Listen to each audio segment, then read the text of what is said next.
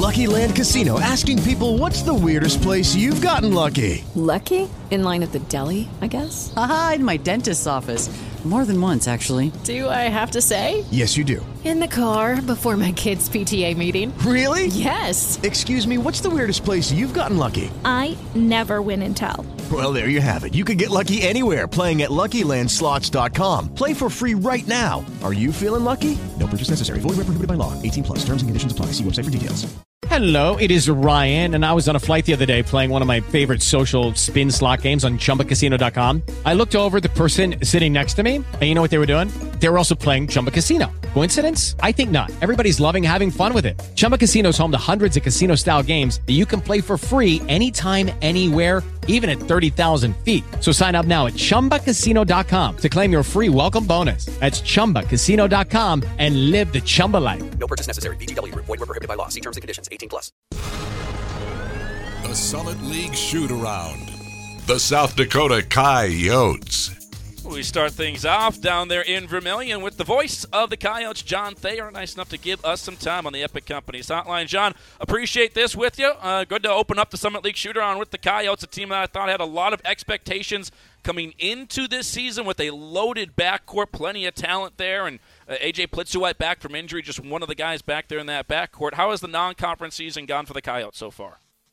Well, it's been a bit of a roller coaster and kind of expected. You know, a lot of people had high expectations for South Dakota because they return guys like Tasos Cambateros and Cruz Pero Hunt and guys like that. And then you throw into the mix Paul Bruns transferred from North Dakota, and you throw in A.J. Plitzuweit. But we have to temper expectations a little bit. A.J. Plitzuweit playing his first game in 19 months, which is a long time. You know, it's going to take him some time to get into the flow of it. Paul Bruns and some of the other new guys getting into the mix as well. You know, it just takes a little time. So they've had a little bit of ups and downs and obviously some challenging games with Wisconsin and Mississippi State, who are really good, and then playing one of the better mid-major teams in the country in Sam Houston in a game that got away from them after A.J. left with an injury 9 minutes into that game.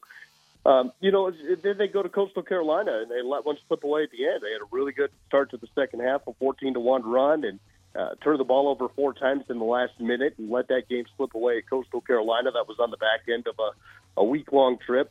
But then Saturday, playing in Salt Lake City at the home of the Utah Jazz against BYU and able to hold off BYU. The Coyotes had a 21-point lead with just a few minutes left in that game and ended up holding out the last-second shot for BYU to win by 1 and now taking on Air Force this afternoon. So it's been up and down, but certainly a lot of growth with this team and kind of what we expected with a new head coach in Eric Peterson. I want to touch on A.J. Plitzuweit first because I think he's a phenomenal player when healthy. He was that year he was one of the better players in the Summit League before that injury a couple of years back. I saw against BYU 28 minutes, 1 of 8 from the field, 1 of 3 from three-point range, only have 5 points there. Obviously still kind of working back into things. Like you said, he got injured a little bit earlier this season as well. But how has he been? How's the health there? And how is he kind of just fitting back into the rotation of things? Yeah, I think when he played against Wisconsin, our first game of the year, he was a little bit timid. You know, that was his first game playing in a really long time. And there were nerves. His family was there. His mom flew out from West Virginia, where she's now the head coach. And his dad and sister and other people were there to see him play that first game, and I know it meant a lot to them. They went through a ton with that significant injury that he suffered in his rehabilitation. But then the second game, you know, against Lipscomb, he drops 33 points, his first home game since that injury, and he was injured on the home floor. Remember that? He comes back and drops 33 in his next game on that floor and helps South Dakota to the win over Lipscomb. And then you notice that obviously defenses are going to clamp down on him, right? Long Island had a double team on him quite a bit of the game. Sam Houston was locked in on him until he got injured, and then he didn't play against Coastal Carolina or Mount Marty in the non-D1 game that we had. So he's kind of getting back into the flow of it a little bit, but certainly when AJ is healthy and playing confident, he's going to be one of the better players in the league. And I think we're going to see a little bit of ups and downs from him this year. But he's drawn a lot of attention from the defense. And a big reason why that is because after Cruz Pero Hunt went 10 of 20 against Wisconsin, he went on a stretch where he was about 8 for 56 or 8 for 58, something in that neighborhood before he started hitting shots again. And so other guys are starting to get comfortable offensively, and that's going to take some pressure off of AJ and the attention he gets. We talk a lot about the guards with you guys, John. Again, John Thayer, USD, with us, and clearly it's because you have a ton of them. Like Paul Brun's really good, Tassos Kamateros really good, Mason Archambault back, he can definitely fill it up as well, and Plitzwet, once he gets kind of his feet under him, is a really good guard too. I think the question mark, if there is a question mark with USD, it's the bigs. It's the size down low in a physical conference with a lot of good bigs. How do you guys hold up? Tassos Kamateros is really good, and he's back as well as a 6'8" but he's even a little undersized compared to some other guard or other big men in the conference, but he's physical enough to hold up to him. Where's the rest of that depth right now in terms of the guys down below that 4 and 5 position? Yeah, Damani Hayes is back, which he's not going to do a lot defensively. He did have a game this year where he had 14 rebounds, 7 of which were offensive rebounds. He's not going to light up the scoreboard, but a bit physical presence, maybe undersized as far as height concerned, but he's a guy that's probably going to outwork about anybody on the floor, and he will dive after the loose balls, and he just fills up the space in the inside. And then here recently they've gotten a little more comfortable with Mihai Carcona, the Romanian who's a transfer from the University of Toledo, and he's had a couple of really good games, and they have been able to mix him in. Coach talks about how they simplified the game a little bit for Mihai, and it allowed him to have a really good game. I think he had 13 and 7 at Coastal Carolina, and then he hits 3 3-pointers against Mount Marty, and he's just continued to grow, and so that's a huge help on the inside for the bigs. So they know that that's an area where they're, that's probably one of their weaker areas just as a whole when depth is concerned. But what USD tries to do, because they know they can't afford Tassos to get into a lot of foul trouble, is you'll see him double the post quite a bit. And they've done that a lot this season, and that helps just avoid the one-on-one where you're going to get yourself caught in a fouling situation. So they're trying to work through that, and I think a lot of people are learning as we go here in the non-conference. Eric Peterson, first-year head coach down there. Obviously, he had been there as an assistant before under Craig Smith, but first-year head coach for him. I think he's one of, I believe, 3 different head coaches on the men's side, if I'm doing my quick math correctly. What's his stamp on the program been so far? What's the style of play he wants to be known for as the head coach of the Coyotes? Yeah, he's just brought a lot of energy, right? He wants to free up the offense. So in the past few years, we ran a lot of sets. There was a set called on every time you get into the offensive side of the floor. He wants to free up the team a little bit, and basically, he's kind of had kind of the mindset of, look, if you don't understand what we're doing, just ask, and we'll go over it, and we'll get it right, And so he's really been good at getting these guys kind of just the culture that he wants to build, and you're going to see USD play not necessarily fast all the time, but he calls it free, and it just, these guys are just getting used to it because they're used to going down the floor, getting into a set every single time and trying to run a particular play, and they might have multiple plays called now and just kind of see how the defense reacts. And so I think just his energy is really been huge for the program. And he brought in, a veteran head coach in Pat Eberhardt, who had been a longtime assistant at Omaha before that coaching staff was let go there, and brings in a young coach in Brandon Ubell, who played at Nebraska, and then keeps Casey Kasperbauer on staff, who played at USD and had a lot of success, and the fans really quite honestly adore Casey for what he did as a player, and they love seeing him back on the staff. So it's been a good start for Coach Peterson, and obviously they feel like at least one of those games kind of got away from them that they wish they could have back. But I think he's smart. He understands that he can't build this program where it wants to go overnight, and it's going to take time. And he always talks about, look, you don't cut down a big tree with just one swing of the axe. You just got to keep chopping away at that thing, and eventually we'll get there. And so it's patience, but it's patience with energy, and I think the team is starting to feel that from him as we get here through towards the end of our non-conference schedule. Well, John, appreciate the time. Thanks for coming on with us, and looking forward to seeing how this USD team does when we get into conference play. Glad to do it. Safe travels to you.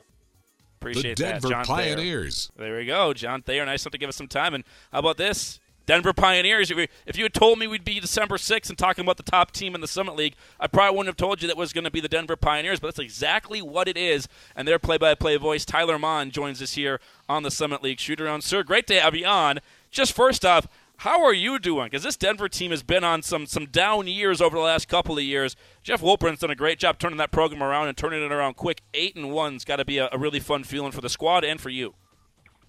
Oh man, Andy, it has been fantastic. It's been quite a change. If the Pioneers win their next one out, it will match the win total from the previous 2 seasons before Jeff Wolpern got here combined. It was 9 wins over the 1920 and 2021 seasons, and an 8-1 start, which is the best in program history of the Division I era. It's just been it's been amazing. And the thing that's kind of crazy about it is Denver's definitely been fortunate so far. I mean, this is a team that I think knows that they're going to be in a lot of close games this season. They've just been able to execute late in close games, with the exception really of one of them, which was the Sacramento State game. Their only loss to this point in the season, but some bounces go a different way, and you could be talking about a 4-5 team, but they've been able to lock in the late moments in games and kind of press themselves over the line, and it's been very, very fun to watch to this point to have an 8-1 start. Yeah, I don't care who you're beating, as long as you're beating some D1s in there. I don't care who you're beating. If you're 8-1, you're 8-1. That's a good spot to be. Clearly, what are you hearing from the fans around Denver, around the area? I know Denver is not always the first fiddle, so to speak, in that market with a lot of great programs. What are you hearing from fans in terms of kind of just building some hype around this program that hasn't had that huge following over the last couple of seasons?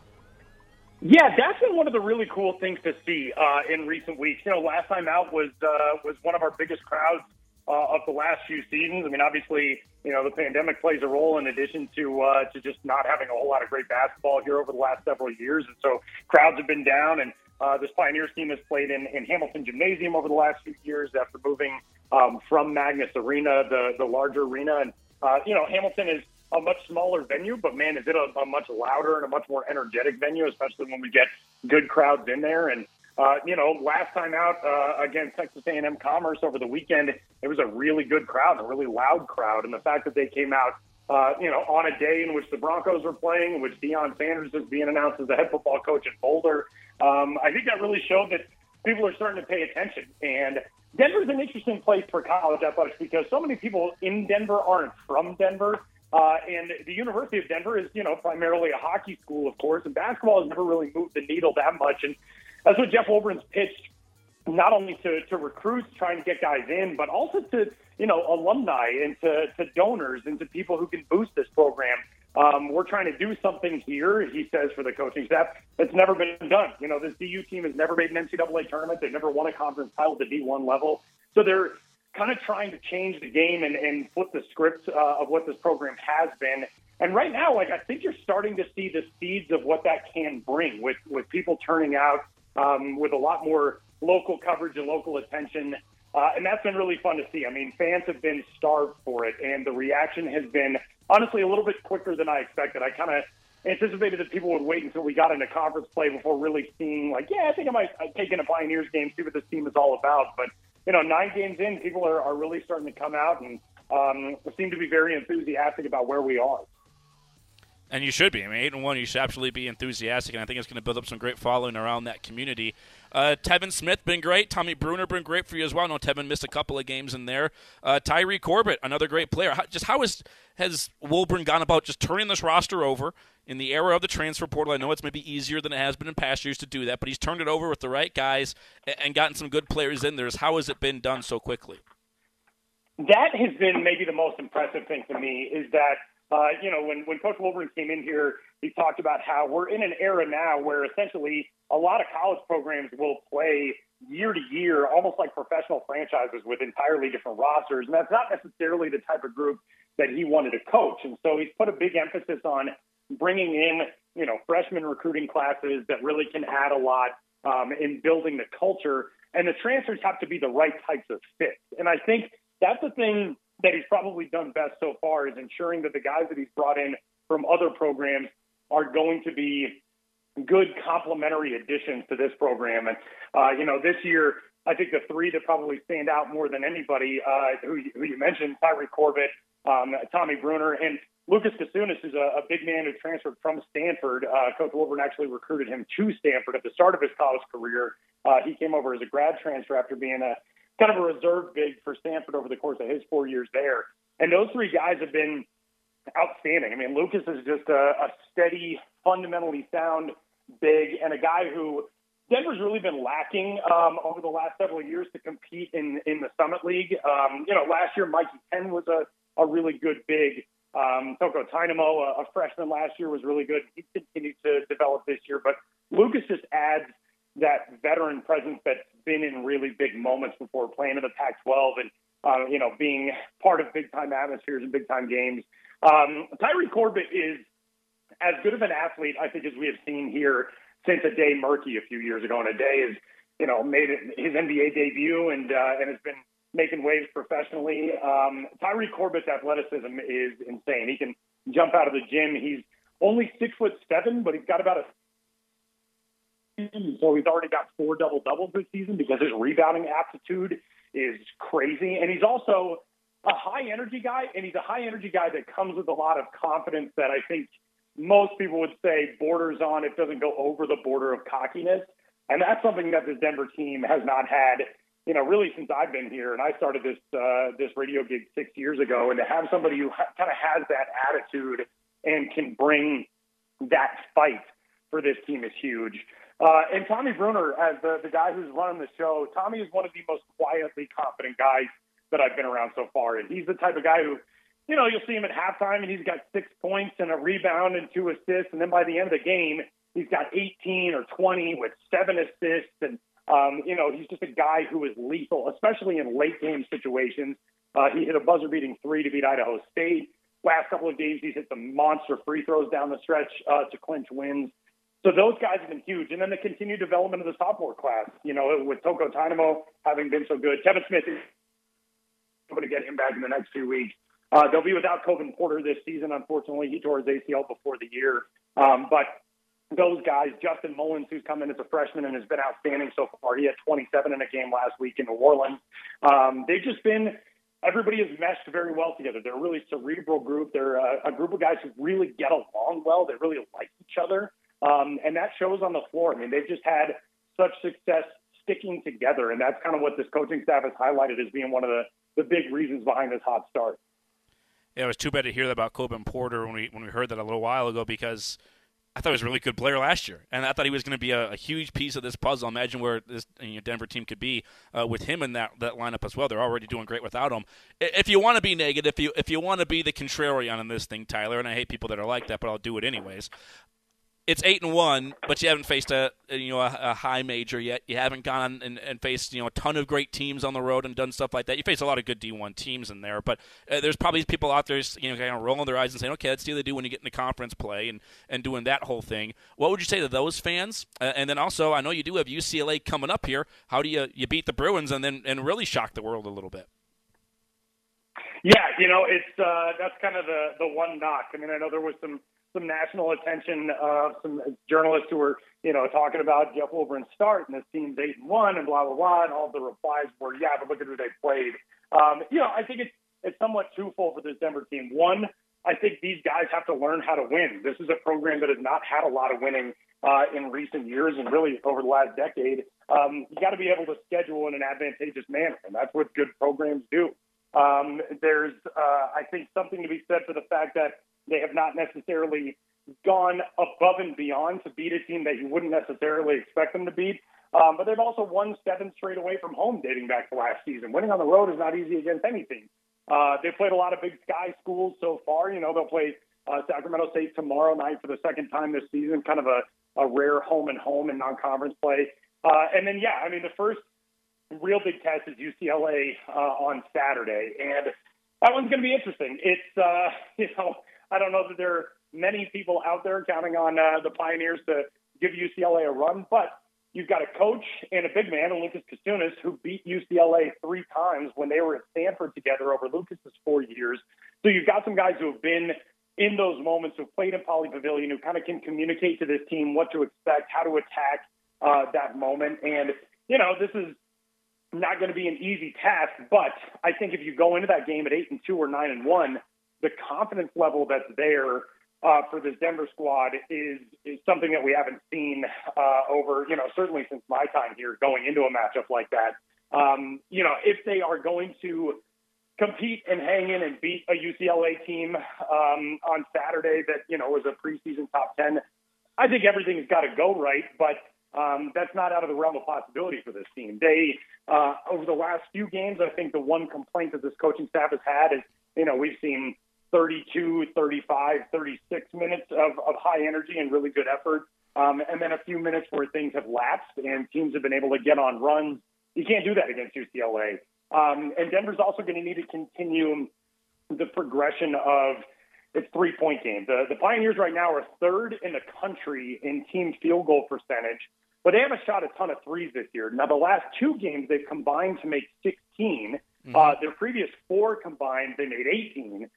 So there are things that are coming along with that group, but, everything's got to go right on Saturday, and it's certainly going to be fun. I mean, the thing is, in recent years, we've gone into games at UCLA or at Gonzaga or at wherever, and just kind of brace yourself for how rough it's going to be. This time around, it's not necessarily going to be the case. And a week and a half after that, they're at Oregon State in Corvallis, so you get two Power 5 matchups to wrap up non-conference play. These are going to be two really interesting weeks to kind of gauge the barometer of where this team is going into the Summit League. Tyler, thank you, man. Appreciate it as always. It's been a great start, and looking forward to catching up with you again as we get into conference season. Absolutely. Thanks, Eddie. I'll see you guys soon. Best of luck.